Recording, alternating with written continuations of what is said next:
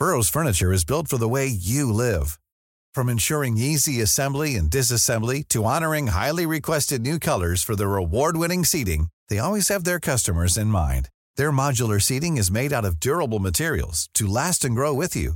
And with Burrow, you always get fast, free shipping. Get up to 60% off during Burrow's Memorial Day sale at burrow.com/ACAST. That's burrow.com/ACAST. burrow.com/ACAST. Since 2013, Bombas has donated over 100 million socks, underwear, and T-shirts to those facing homelessness.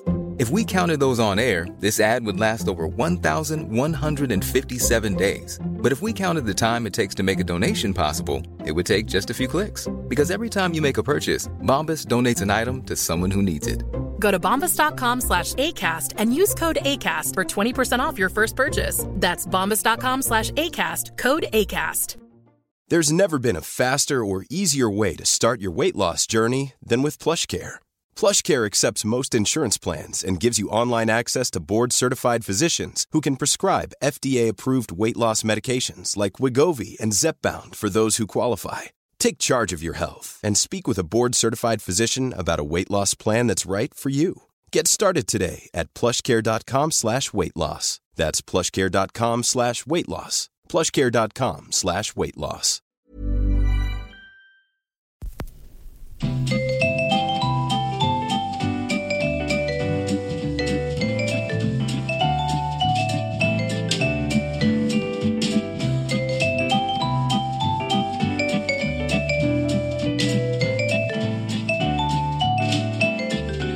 Edvard Bloms smörgåsbord.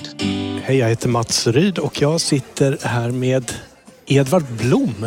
Fortfarande. För det här är ju då en andra podden vi gör direkt efter varandra från underbara Bobergs matsal i NK-huset. Vi sitter högst upp på översta våningen i den här boaserade matsalen. Och vi har avnjutit en toastkagen för min del, en tolkning. Ja, en biff tartare för min del. Och sen fortsatte med en blodpudding från himlen. Och jag hade gräddstuvad långa. Och allt det här kan ni ju då lyssna på förra avsnittet om ni inte gjort det. Gör det så får ni höra redan det vi har sagt om Ferdinand Boberg och om matsalen och liknande. Jag sitter nu och tittar ut på ett höstfagert Kungsträdgården. Det är en otrolig utsikt härifrån. Det är väl egentligen den enda offentliga restaurangen man kan se den här fantastiska utsikten med de gula träden och pilsnergrundet någonstans borta i fjärran och sedan ända bort till Sofia Söder. Ja, det är väldigt fint. PK-bankens, eller vad heter de? De heter Nordeas, direktionsmatsal har en liknande utsikt också, men där kommer inte vem som helst in. Och det är inte lika bra mat.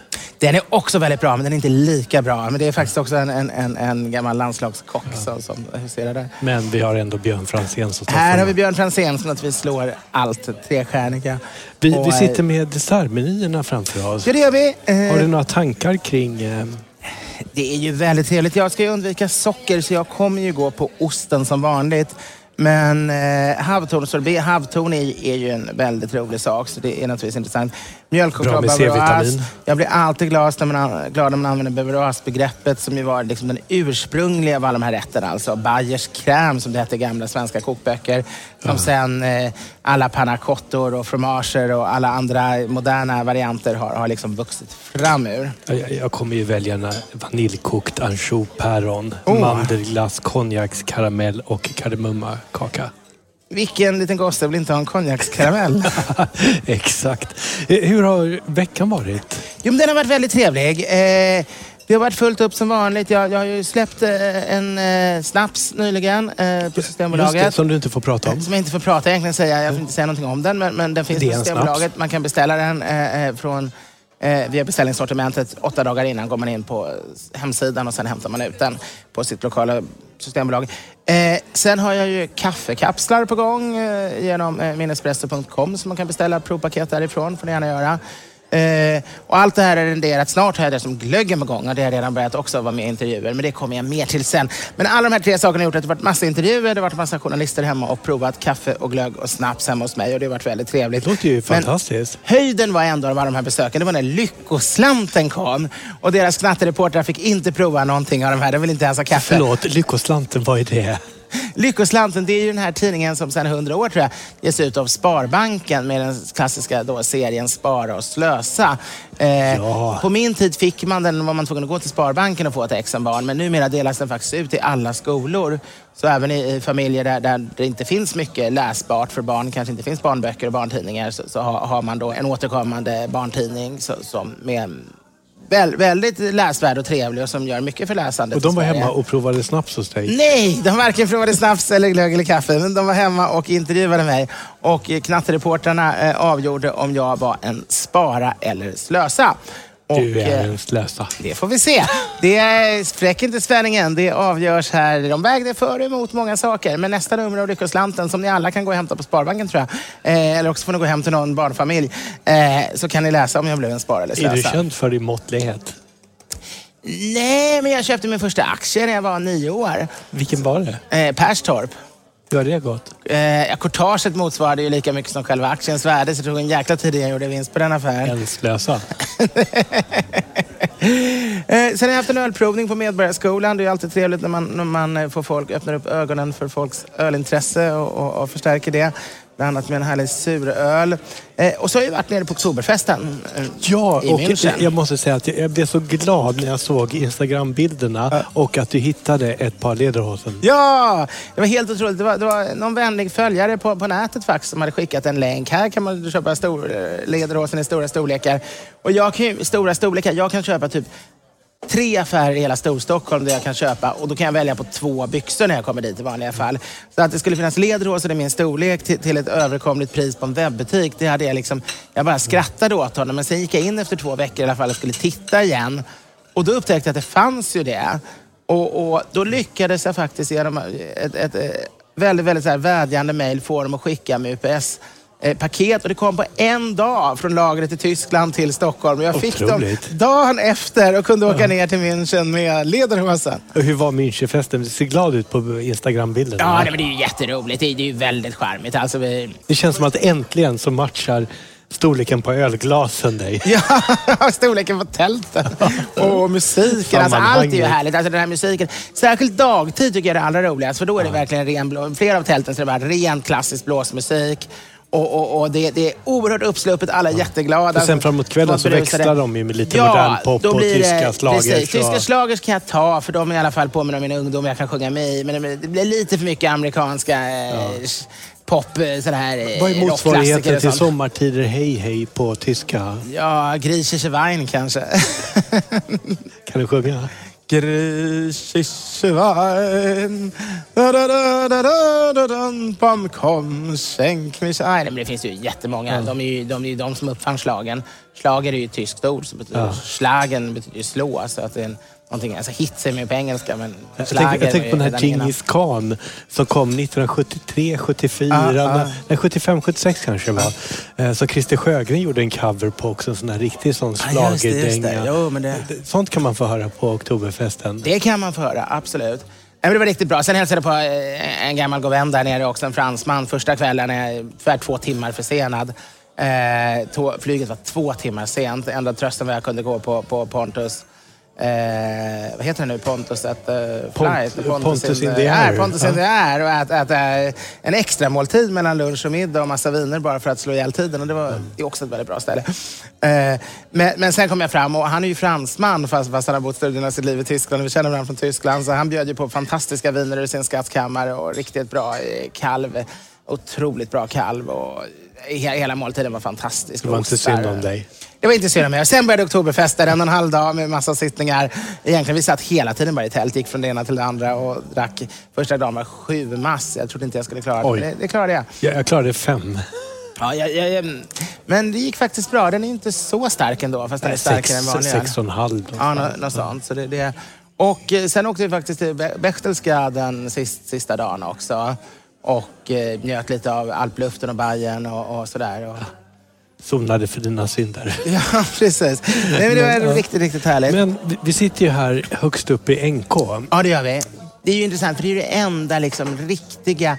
När NK tillkom, då var det verkligen på en nivå som var verkligen som det stod inte liksom Paris, London och Berlins absoluta bästa varuhus efter. Det var för en liten grupp människor, den absoluta överklassen i Sverige kan man säga. Men det var ett enormt intresse i samband med öppningen här 1915. Verkligen. Jag har sett någonstans att 30 000 människor besökte första dagen. Så var det, för att det var ju någonting som inte fanns sedan tidigare. Det var ju oerhört dyrt, men alla kunde ju komma in och titta. Det var inte förbjudet, alla släpptes in, men sen de som hade råd att köpa var lite annorlunda. Men det var egentligen Stockholms redan det fanns 2 stora butiker, bosättningsmagasin som redan innan påminde om varuhus i omfattning. Det ena var KM Lundberg som hade hela det här huset som idag är Nordstjärnans. Det byggdes om efteråt, så nu liknar det ju en båt, men det är samma grundhus. Överst hade de sin tvätteri dessutom. Och det andra var Josef Leja vid Regeringsgatan. Och de 2 största butikerna i Stockholm slår sig alltså samman 1902 och blir ett gemensamt varuhus, även om de fortsätter olika lokaler. Och 1904 sätter de då igång med egen tillverkning av möbler, och det blir väl den stora succén för NK. För de gör ju då alla sina möbler själva i verkstäder i Nyköping. Oerhört eleganta, oerhört vackra. Och det här kan man hitta på auktion idag till bra priser. Inte bra, men höga. Man kan gå på Östra station också och se, för de är ju originalinrätt. Det är en förmögenhet bara de... som tyvärr Black Army slog sönder några stycken av för något år sedan. De var även först faktiskt med platta paketen. Det är inte Ikea som uppfunnit den Triva-serien när man skulle bli ut lite mer folkligt på 40-talet. Det var en platta paket som sen skruvades ihop. Och det här är ju en tid med det ska vara funktionalism. Ja, så är det. Och 1908 redan så får man filial i Sankt Petersburg, några år senare i Moskva, och säljer enormt mycket av sina vackra möbler till ryska överklassen och tsarfamiljen innan då revolutionen alltid spricker. Men trots det har man nog mycket pengar i bolaget för att 1915 till slut slå ihop alla lokaler och istället för alla de här spridda byggnaderna i Stockholm låta bygga då det här fantastiskt vackra huset som Ferdinand Boberg ritar, Kryger bygger, och flytta in allting här. Det Kryger är med här också. Kryger är absolut med. Han satt ju och häckade på andra sidan gatan i Tändstickspalatset. Och det här är Ivan Kryger före kraschen. Långt före kraschen. Det är ju Josef Sachs då som är vdn som driver det här. 37 tas det över av sonen Ragnar som sitter till 58. Och från början som sagt är det ju framförallt då för den allra mest bemedlade. Det är väldigt dyra, väldigt vackra, väldigt kvalitativa saker. Men man kommer hit, damerna framförallt tillbringar. Det finns en intressant avhandling om det här, hur kvinnorna i de mest bemedlade familjerna gärna kom hit och hängde hela dagarna, för de hade inte haft ett offentligt rum riktigt innan. Men här kunde de lämna in barnen på barnpassning på morgonen. Sen fanns kunde en vaktmästare som tog hand om hundarna. Ja, absolut. Hundarna tog som hand, barnen tog som hand. De fick lägga håret och sminka sig på den avdelningen. Och sen gick de och shoppade lite och sen åt de eller tog ett glas vin. Och det här var ett enormt lyft för societeten i Stockholm. Ja. Hela idén, alltså formen, även om dekoren och det arkitektoniska uttrycket är väldigt mycket Bobergs eget, så kan man säga att det praktiska var väldigt påverkat av amerikanska varuhus. Det här med ljusgårdar, hissar fungerade, allt det praktiska. Det är Sveriges första rulltrappa. Ja, folk åkte ju hit från hela landet för att få testa att åka rulltrappa och ramlade och hade svårt att ta hand om det och sådär. Sen fick man ju naturligtvis dra ner på det här, för det gick ju inte att hålla ett varuhus som bara byggde på att det skulle vara så... Det fanns ju så få folk med så mycket pengar i Sverige. Och då jobbar man faktiskt under årtionden på att få NK att börja acceptera att medelklassen också ska få komma in. Man fick ha speciella utbildningar med personalen, för även om de naturligtvis inte tillhörde överklassen var de så inne på det att de var väldigt nedlåtande om det kom någon vanlig skollärare eller någonting och ville köpa någonting, så de ville knappt expediera dem om det inte var en hertig eller en direktör. Så man fick jobba lite med det ett tag för att liksom börja acceptera. Men det här var ju länge sedan. Då talar vi, det är väl 20-tal vi talar då. Senare köper de faktiskt halva EPA också, eller mer grundar EPA för att kunna, när det blir kris och dålig lågkonjunktur, så måste de tjäna pengar. Det är ett begrepp som jag är uppvuxen med, köp på EPA. Så då hade de den billigaste av alla varuhusen och det lyxigaste av alla varuhusen hade de familjen Sachs båda två. Det ökar ju ut på 60-talet kraftigt. Då bygger man ju till 10 000 kvadratmeter och sen öppnar man i Farsta som är häftigt, och Malmö och Göteborg. 73 läggs verkstäderna i Nyköping ner, och då har man väl liksom lämnat den klassiska delen av NKs tid. Men det tuffar ändå på ganska bra. Men 90 så har det gått väldigt dåligt. Och då lägger man av. Man kan säga att 73 slutar man med tillverkningen, och då är ju ena benet har ju alltid varit att man gjort sina egna vackra möbler som var Sveriges bästa möbelproduktion. Och det är väldigt tråkigt när den delen försvinner. Då kan man säga att halva NK försvinner. Och sen vid 90-talets början då så släpper man egentligen den egna affärsdriften också. som varit den andra halvan. Och det man istället gör då är att man vårdar NK-märket och byggnaderna. Man säljer Malmö men man behåller Göteborg och Stockholm. Och tar in istället andra aktörer då som sköter handeln men de övervakar och ser till att stilen är rätt och att det är rätt blandning och sådär. Så det är en intressant utveckling genom åren, men det är ju fortfarande, det känns ju fortfarande att man går på NK. Men ja, men det är någonting med att gå på NK.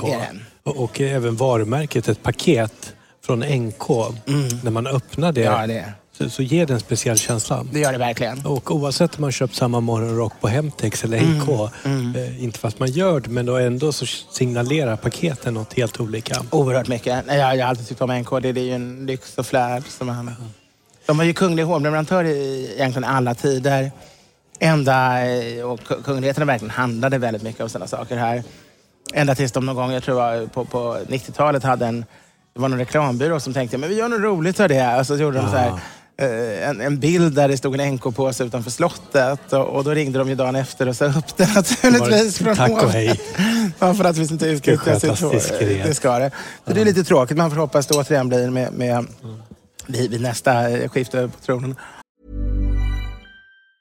If you thought the only way to get a more defined jawline with natural-looking results was through surgery, think again. Juvederm Volux XC is a non-surgical injectable gel filler that improves moderate to severe loss of jawline definition and can help you achieve natural-looking results with little downtime. Even better, this improved definition lasts up to 1 year with optimal treatment. No maintenance required. Improve jawline definition for a smooth, sculpted look with Juvederm Volux XC. For important safety information and to find a licensed specialist, visit Juvederm.com. That's JUVEDERM.com. Not for people with severe allergic reactions, allergies to lidocaine, or the proteins used in Juvederm. Common side effects include injection site redness, swelling, pain, tenderness, firmness, lumps, bumps, bruising, discoloration, or itching. There's a risk of unintentional injection into a blood vessel, which can cause vision abnormalities, blindness, stroke, temporary scabs, or scarring. Talk to a licensed specialist to find out if it's right for you. Burrow is a furniture company known for timeless design and thoughtful construction, and free shipping, and that extends to their outdoor collection. Their outdoor furniture is built to withstand the elements, featuring rust-proof stainless steel hardware, weather-ready teak, and quick-dry foam cushions. For Memorial Day, get 15% off your Burrow purchase at burrow.com/acast, and up to 25% off outdoor. That's up to 25% off outdoor furniture at burrow.com/acast. Wow! Nice! Yeah! What you're hearing are the sounds of people everywhere putting on Bombas socks, underwear, and T-shirts made from absurdly soft materials that feel like plush clouds. Yeah, that plush. And the best part? For every item you purchase, Bombas donates another to someone facing homelessness. Bombas. Big comfort for everyone. Go to bombas.com/ACAST and use code ACAST for 20% off your first purchase. That's bombas.com/ACAST. Code ACAST. Vi har precis avnjutit desserten som för mig var ansjopäron med lite mandelmasseliknande massarinartad botten här. Och Edvard, du hade en... Jag hade en bit comté som var riktigt trevlig och en starkvinsvariant från Alldeles för Loren som smakar som ett riktigt bra portvin, kan man säga. Nu, när vi sitter här uppe i ändå Sveriges tjusigaste varuhus i 100 år, 103 år. Och så tänker man vilka människor som har varit här och passerat igenom och som har suttit i den här lokalen och ätit genom årtiondena. Alltså man kan också säga att alla kungligheter har varit här och jag skulle säga nästan alla ägare och vd:ar till de största företagen. Kanske finns en del göteborgare som håller sig borta från Stockholm. Men annars men det finns ju ett NK i Göteborg också. Det gör det. Och det var ju, de hade ju sitt klassiska varuhus. Men det är äldre den byggnaden från 1800-talet. Ja, det var ju alltså då Ferdinand Lundqvist och Company som grundades 1864. Jag vet inte riktigt när de invigde byggnaden, men när de inte längre klarade av att förmå fortsätta, då tog NK över. Och så det blev NK av det. Men det är 60-70-talet, liksom. Det är ganska modern tid som... Ja, det är väl 71. För att NK i Göteborg känns också som någonting som alltid har funnits. Ja, eftersom det var då för den Lundqvist innan. Malmö har ju tyvärr, där har de inte kvar NK, utan det är Hansa-magasinet eller något sånt heter det idag, var gamla NK-huset, som är en liknande liksom varuhusgalleria, men Det blir inte samma sak när det inte är NK. Nej. Jag var i Helsingfors för massa år sedan och upptäckte att Stockmans är ju Helsingfors NK. Ja, jo, men verkligen. Stockman är ju väldigt... jag kommer ihåg som vi åkte på någon sån där superresa på gymnasiet. Man skulle i princip bara åka fram och tillbaka. Första gången så var vi bara 2 timmar i hamn liksom mitt på natten och då kunde vi inte. Men sen i 3:e ring då åkte vi, då hade vi faktiskt några timmar. Och då gick jag till Stockman och så åt jag champagnesorbet på Stockman. Och sen tog jag också en chokladmousse. Jag hade 2 efterrätter. Jag hade nog ätit någon jättestor frukost på båten tror jag. Så därför jag inte åt något annat. Men jag kunde inte låta bli att ta bägge efterrätterna. Både champagnesorbet och chokladmousse. Men finns det ett ord för det? Vi har ju pratat om tvesövla i en tidigare podd. Att man har 2 efterrätter. Att man har 2 pålägg på en smörgås. Det där var ju väldigt extraordinärt förr i tiden. Ja, det ansågs ju väldigt fel. Till och med smör och pålägg ansågs som tvesövling om man ska... Jag hade en kollega på Centrum för näringslivshistoria som fortfarande höll på det där och tyckte att det var överdåd. Han tyckte så här... 5-öring heter det, en gammal husmanskosträtt. Där är både falukorv och ost, tror jag. Det tyckte han var lite för mycket tvesövla också. Det blev för överdådigt. Men vad hette den då? Pajala Sunrise. Det var ju Gio och GV och de här grabbarna på Fagerhult när de hade som mest testosteron i kroppen. Och då hade de en hembränt och en halv falukorvskiva i ett shotglas och så skulle man svepa hembräntet och sen äta falukorven. Då måste jag säga att jag tycker mycket bättre om Sjöstedts svärfars variant som vi talade om i förra programmet där man hällde machosille. Just det. Och byter ut sillspadet i machosillen mot bäskadroppar. Ja, det låter ju fantastiskt. Alltså det här måste vi prova. Får bjuda in Jonas här. Jag har en lyssnarfråga här. Hej, tack för en mycket intressant podd. Det vore mycket roligt om ni spelar in podden på Speceriet som ligger i närheten av Östermalmshallen. Jag hade själv en fantastisk matupplevelse där i Semper före ett besök på Kungliga Operan där jag såg Janna Sex i Genufa, Andreas Lindholm. Och vi tar emot tips på restauranger. Just nu sitter vi på Boberg och har äter kungligt. Ja, det är fantastiskt. Men mejla gärna in och Speceriet är en fantastisk ställe också. Gör det. Jag har aldrig varit där. När de öppnade, det är kockarna Jakob Holmström och Anton Bjure. Som även har gastrologik bredvid Enskärning. Just det, där jag var. Och när de öppnade så hade de en tart flambé med råbiff på. Flammkuchen som det heter på tyska. Och jag varit på dem att de ska ta tillbaks den där. Alltså, den var helt gudomlig. Filip Fastén gjorde en flamkuchen också, eller en tart flambé på agrikultur när han hade det. Men annars får man inte det så ofta i Sverige. Det är ju en av standardrätterna i Freiburg där jag har studerat. Det är en elsässisk rätt från början, men när Elsass blev franskt så tog fransmännen... Ja, men då tog fransmännen upp den här tyska rätten från början och gjorde den till sin. Och samtidigt flyttade den över till den tyska längre in till Freiburg. Men gränsen har väl gått fram och tillbaka där? Den har gått fram och tillbaka en hel del. Så att den uppskattas på bägge sidor. Hej grabbar, fantastisk podd. Fortsätt kämpa. Vi sitter här och kämpar med... Själv har jag ett glas Beaujolais och vi har lite alldeles Floren. Vore otroligt kul att höra er göra ett slafsigt besök på någon ganska nedgången pizzeria. En sunkpizzeria.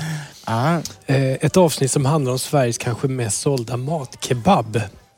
Och jag är seriös. Några lyssnare kommer säkert inte bli överlyckliga, men ack ett sånt viktigt avsnitt. Det är ju alltid roligt med snabbmaten. Jag har ju faktiskt lagt rätt mycket tid på det. Jag har haft ett inslag i Edvard Blom Stockholm som finns på nätet. Man kan se om den första hamburgaren i Sverige och striden kring den till exempel.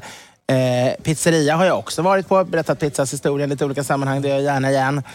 Jag gillar den här liksom klassiska 70-tals svensk jugge turkiska pizzan nästan mer än italienska riktiga pizzor. Men allt det bygger på att det måste vara gräddost som det brukade vara. Just det. Numera har de flesta gått över till någon sån här mager lågprisost och då blir de inte roliga. Särskilt om man gör en calzone på det viset med den här tjocka degen som en italienare bara tycker är alldeles konstig. Och tomat och skinka och massa ost. Då ska det vara den här gräddiga feta osten.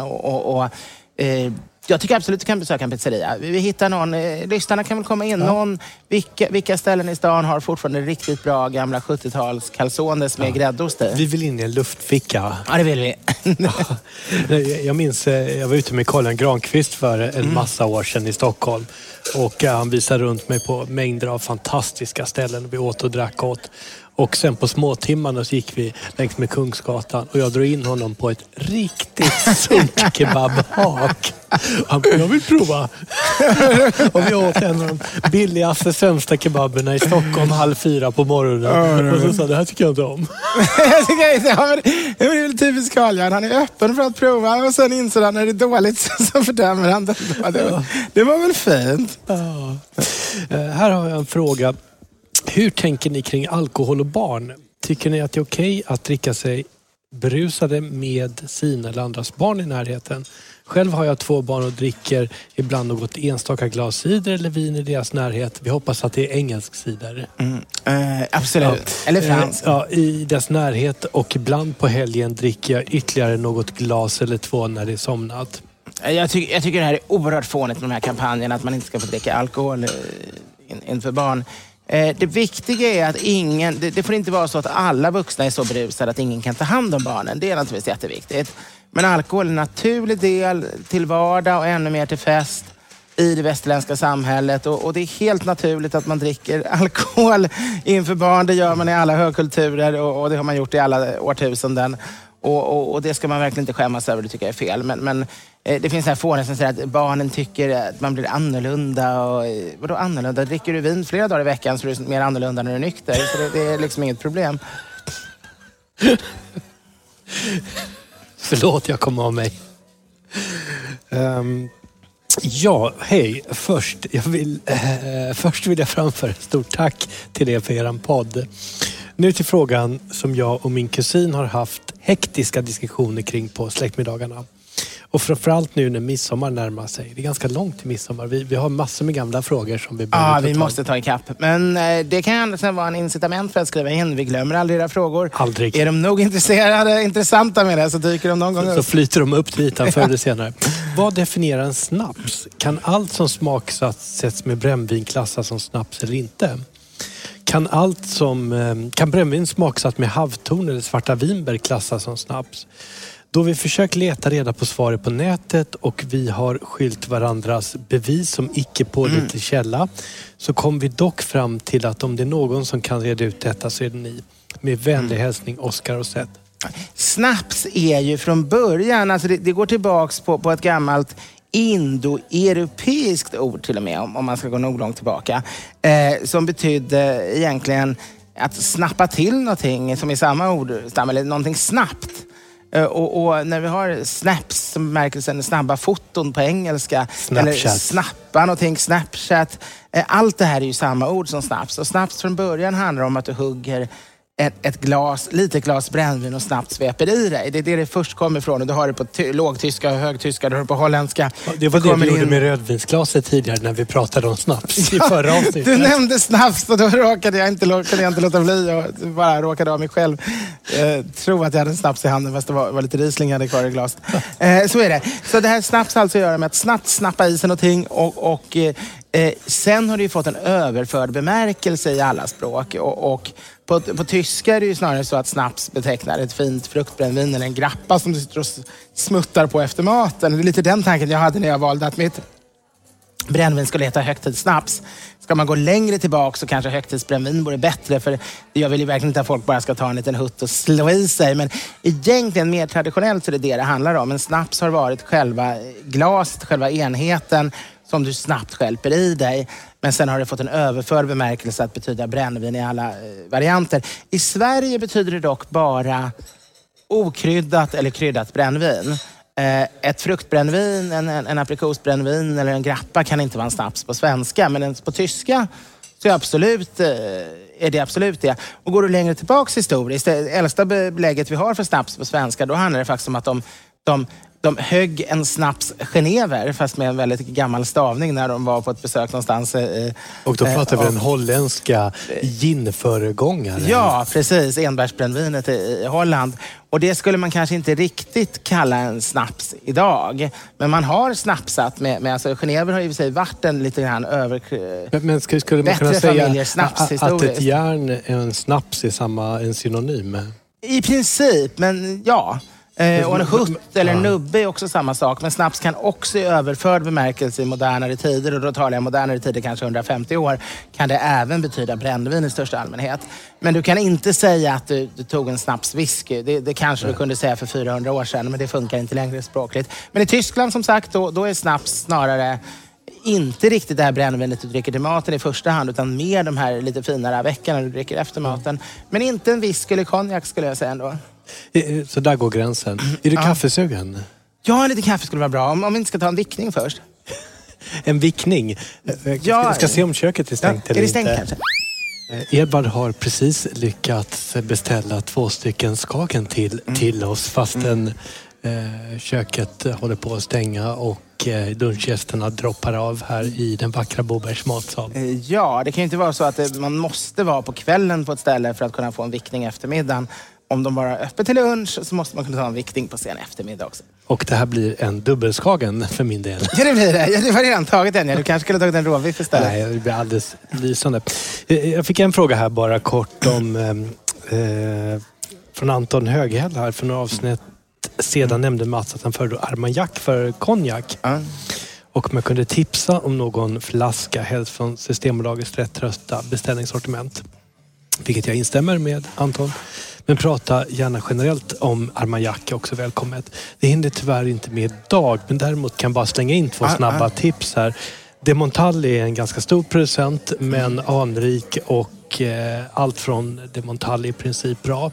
Vill man ha något ungt så tar man det billigare, men ju äldre Armagnac blir desto bättre.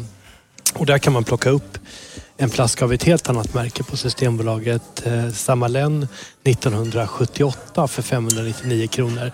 599 kronor bara? Ja, det är ett fynd från 1978. Tänk om någon ber dig att producera någonting för... Vi pratar alltså 40 år sedan. Och ber dig producera någonting och hålla på det i 40 år. Innan man får betala. Och så får du 599 kronor 40 år senare. Ja, det är faktiskt rätt bisarrt. Och då är väl säkert bara 1978 året de har tappat flaskan. Det innehåller säkert äldre. De blandar väl äldre blandningar precis som i konjak. Att de äldsta delarna kan vara... Den här skulle jag nog säga är 100% från 1978. Okej, det är det helt bara. Ja, okay. Det är en single year. Vad häftigt. Vintage. Den ska jag gå och köpa. Ja, det kan jag rekommendera. För de som inte vet det så är alltså konjak är ju det handlar inte bara om att det är ett rödvinsdestillat, utan vilket det är. Destillerar man rödvin så får man konjak. Precis som om man destillerar öl får man whisky, och destillerar man cider får man calvados. men utan det är ju också ett litet område där man får göra konjak, precis som champagne. Så man kan göra minst lika bra samma dryck egentligen på andra ställen i Frankrike. Och då får det inte kallas konjak, utan då kallas det Armagnac. Ja, nej, eau de vie. Armagnac är också ett litet jäkla område. Och just Armagnacen är ofta på många sätt intressantare än konjak och betydligt mer prisvärd. Och nu kommer det in lite Skåne här. Ja. OP Hallandsfläder. Jag säger aldrig nej till en OP. Jag går nog också på OPen faktiskt. Visserligen påminner Hallandsfläder alltid om faster, för det här är faster. För alltid när vi hade släktträffar och pepparkaksbak och sånt. När vi tröttnade lite på allting brukade hon alltid bjuda mig på en Hallandsfläder någonstans i inre delarna av köket. När de andra fortfarande höll på att baka pepparkakor och liknande. Så därför gillar jag den. Men OP är naturligtvis alltid OP. Men det här är skillnaden mellan Armagnac, nu kom vi in på det här ändå. Det är ju att Armagnacen destilleras vid betydligt lägre temperatur än konjaken. Det är därför man får mer smak. Ja, mycket mer bråkighet, stökighet i den. Och det är därför också jag föredrar den efter en middag. Konjaken kan bli lite väl söt och perfekt. Parfymerad? Ja, lite för rund och lite för... Tack så hemskt mycket. Lite för rund, lite för insmickrande, medan Armagnacen har mer karaktär. Finns det någon annan eau de vie du har fastnat för i andra delar av Frankrike? Eller är det då bara... Jag tycker den här Tegnér och Son har en eau de vie. Tegnér är ju en gammal vinhandlarsläkt. Vi pratar 4-5 generationer. Ja, som gör väldigt bra grejer idag. Ja, och de har gjort en eau de vie som jag tycker, en brandy som är otroligt prisvärd. Är det den här i medicinflaskan? Ja. Just det, den är jättebra. Och den är lite rivigare också än konjak, vilket jag tycker är perfekt. Även när man använder det i matlagning är det ju väldigt mycket bättre om det är lite rivigare. För en konjak blir lite... Den går inte igenom i en sås eller i en råbiff. Men bra att flambera i. Ja. Nu står det en liten OP här framme. Vi har fått 2 olika små vackra glas. Jag har fått guldkant. Du har fått någon form av... Ja, du har fått lite bassning här av Felicia. Okej. Jag gillar verkligen din podd. Hej Edvard. Jag brukar lyssna på den när jag mjölkar korna. Det gillar vi. Det tycker vi mycket om. Då blir det lyckliga kor. Men jag blir lite putt när du som är så öppen för olika maträtter tydligen är så fantasilös när det kommer till kalkon. I senaste avsnittet avfärdar du kalkon som torrt och tråkigt. Inget kan vara mer fel, utropstecken, nota bene. Jag uppmanar dig att genast söka rätt på en uppfödare och köpa en riktigt stor kalkon. Minst 15 kilo. Så blir rejäla bitar när du styckar upp den sen. Testa sen att skiva upp filén, marinera och lägga den på grillen. Tillsammans med ugnsrostade rotsaker och bea är den allra bästa grillmaten som finns. Även i grytor med mera slår kalkon, både fläsk och kyckling alla gånger. Tack för i övrigt härlig podd. Hälsningar Felicia. Jag får göra ett försök igen. Jag kan inte köpa en hel kalkon och bara använda filén. Utan då måste jag hoppas att jag kan uppskatta hela delen av de där 15 sidorna. Du får färsera en del. Jag älskar ju anka och gås och jag älskar ju feta. Särskilt i grillning tycker jag gärna att det ska vara väldigt mycket fett i köttet. Kalkonen är ju känd för att vara väldigt mager. Men jag hoppas sen idag, jag drömmer om den dagen jag får smaka en god kalkon. Jag har förstått det här som man säger att ju större kalkon desto bättre. Jag har ju trott att det varit tvärtom, att ju mindre kalkon desto bättre. När de blir större så får de lite mer fetthull på tror jag. Men då måste man ha en väldigt stor ugn. Men låt oss testa både en liten och en stor. Om någon kalkonrestaurang finns här så får de väl gärna bjuda in oss.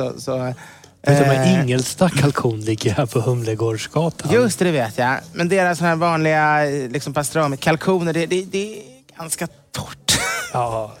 Men jag hoppas jag kan hitta en kalkon. Ingen blir gladare än jag om jag kan uppskatta även denna fågel. För jag tycker väldigt mycket om vacklar och duvor och ankor och gäss och fasaner. Och jag tycker om mycket fågel. Vilken är din favoritfågel? Jag är ju otroligt svag för att ripa i en panna med grädde och lite enbär. Det blir ju inte bättre. Ripa, det kan man knappt få tag på längre. Eller kan man fågel och vilt kanske? Ja, jag har varit uppe i... Jag har ju en historia där från... Jag gjorde min militärtjänst uppe i Kiruna. Som Lapplands jägare. Och vi flögs hem med ett Herkulesplan till Göteborg då. Och då satt man i det Herkulesplanet med hörselkåpor och varma kläder för det var iskallt i dem. Det är ju ett lastflygplan. Och då hade jag varit på Torneos renprodukter och köpt mängder av vita ripor som jag skulle laga till med min far när jag kom hem. Redan i den åldern var den. Redan i den åldern. Och då fäller man ner några form av hängbritsar som man sitter på där i Herkulesplanet. Och under en av de här britsarna glömmer jag en ripa som har ramlat ur påsen. Och planet flyger ner till Bosnien. Och när de plockar ut den här ripan i Bosnien.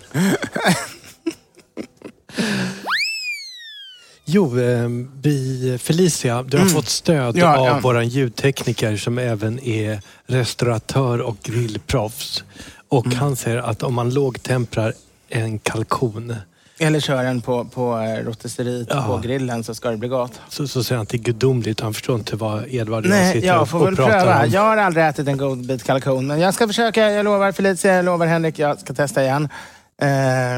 Man vill ju, alltså vilt, en del sån här typ vacklar och sånt lindar man ju in i späckskivor för att de ska bli lite fetare. För man vill ju ha fet mat. Det är ändå som gör en lycklig. Man vill ju det. Ja. Men Kycklingbröst tycker jag man till exempel man kan ju hacka och sjuda i grädde så blir det ju väldigt. Vad var det du kallar den här lilla biten på kycklingen? Ja, den bästa biten på kycklingen, det är ju prostnäsan. Bröstet är ju lite för torrt, låret är gott, men det himmelska det är ju prostnäsan. Det är alltså den lilla gumpen, den här lilla liksom svansstumpen som sitter längst bak på en grillad kyckling eller kokt kyckling. Och den är ju godast i prostnäsan, den får man inte missa. Jag förstår inte hur ofta folk bara lämnar den så man kan gå och smaka i sig den. Det är som kinderna på fisken som också folk inte förstår att de ska plocka ut, som också är det bästa. Jag var nere i San Sebastian och gjorde en tapasrunda och torskkinder som serverades i stekta i en panna. Gudomligt. Det är så bra. Det är så bra. Jag tänkte vi ska avsluta med en sista fråga här. Och vill man ställa frågor så mejlar man till podden@edvardblom.se. Vi kommer ihåg er även om vi är helt fel ute i tid. Det gör vi. Då är det Viktor i Norrköping här som vi fortsätter. Vi har svarat på en av hans frågor. Här kommer den andra. Min sambo älskar fläsklägg. Jag har alltid kokat den. Svårt att misslyckas med. Nu är jag lite sugen på att prova något nytt recept med fläsklägg. Kanske i ugn. Har ni något recept att dela med er av till en som inte är så duktig i köket? Hoppas ni snart hittar en bra sponsor. Fortsätt podda och gör er grej. Hälsningar från en trogen lyssnare. Vad trevligt, vad trevligt. Jo, nej men alltså en rimmat fläsklägg, det blir ju bäst att skjuta. Det är ju det tyskarna kallar Eisbein. Men om du väljer fläsklägg som inte är rimmat utan en färsk fläsklägg. Ett baklägg. Ja. Jag vet vart vi kommer. Då gör man istället det tyskarna kallar Haxe. Och det är ju då grillad Schweinehaxe. Det är ju fantastiskt gott. Och då kan man om man vill, det finns egentligen två metoder. Antingen om du har en ugn där du kan köra på väldigt låg temperatur i kanske 6 timmar eller något sånt om det är en stor haxe. Eller också förkokar du den först 4 timmar och sen lägger du den ett par timmar i ugnen. Och sen vill du ha en riktigt, riktigt fin hud. Alltså allt handlar om att få den knusprig. Skinnet ska bli knusprig som tyskarna säger, precis, så att man kan äta det rakt igenom. Mycket av fettet ska ha smält bort, men det ska ändå vara ett lager. Köttet ska bli ett mört och skinnet ska vara helt knusprigt, alltså knaprigt på svenska. Och nu börjar snålvattnet rinna. och det gör man ju då bäst genom att ha en länge i ugn. Att vända flera gånger och sen på slutet... Jag kör den på galler så att den, och gärna med varmluftsugn så att den får under och ovan samtidigt. Det är väldigt bra. Har man inte lyckats får man sätta på grillelementer på slutet, men då får man väldigt försiktigt så det inte bränns. Sen finns det sådana här trick också naturligtvis. Man kan köra igång sin gasolbrännare och om du har missat vissa delar så den inte, för den ska ju ha blivit som, det ska bli popcorn av skinnet nästan. Den ska liksom bubbla upp och bli knaprig. Och det här är enkelt att laga, det här är inget det är enkelt. svårt. Nej, det här är faktiskt inte svårt. Det är lite tålamod. Förkoka några timmar, kör den långsamt i ugn. Kör den slow cook på grillen i 8 timmar. Ja, det är det allra bästa. Och har den inte blivit knaprig så se till att köra med grillelementet eller om du har en gasolbrännare. Och så att varje del verkligen blir så här att den spricker upp och blir knaprig istället för seg. Jag har ju en variant där jag kokar upp klassiska soppgrönsaker. Vi pratar rotselleri, vi tänker purjolök, morötter, lök, vad heter den? Palsternacka, lagerblad. Och så kokar jag upp det här och sen lägger jag i haxen i det här i 90 minuter. Det är bra. I det uppkokta vattnet. Och så får den bara ligga där och sen in i ugnen. Man kan ha lite öl i också. Om man vill. Allt i allt. Sist hade jag någon Imperial Porter. Det blev fantastiskt. Det blev det. Underbart. Och då får du dessutom fläskspad, för det går inte att köpa. Det är väldigt svårt. Det finns någon tillverkare som gör en bra fläskbuljong, men den finns aldrig i butikerna. Och det är rätt många rätter där du vill ha fläskbuljong. Till exempel i surkålen du vill ha till, så vill du koka surkålen i fläskbuljong. Du vill inte ha vanlig nötbuljong eller kycklingbuljong till det. Med det så tackar vi för oss här på Bobergs matsal. Det är vi kvar och sen sitter några kockar ute och äter sin personalmat ute. Någon barpianist eller också är det en stereo som spelar någon evergreen. Ett sällskap kvar, men annars är vi sist. Ute i Kungsträdgården så vandrar folk fram och tillbaka under de höstfärgade träden. Det är små vågor ute på vattnet kring pilsnergrundet och allting är ganska vackert. Några glas i magen och jag tänker ta mig ut och flanera på stan. Skål! Skål!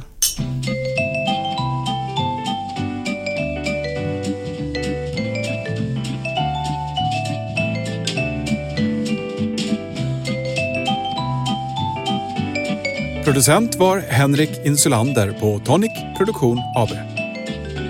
Edvard Bloms smörgåsbord.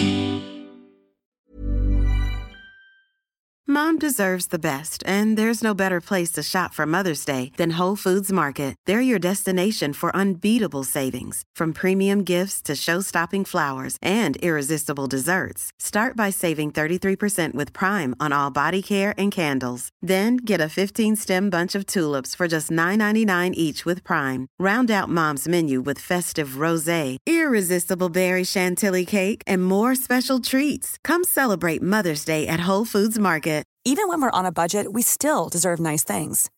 Quince is a place to scoop up stunning high-end goods for 50 to 80% less than similar brands. They have buttery soft cashmere sweaters starting at $50, luxurious Italian leather bags, and so much more. Plus, Quince only works with factories that use safe, ethical, and responsible manufacturing. Get the high-end goods you'll love without the high price tag with Quince. Go to quince.com/style for free shipping and 365-day returns.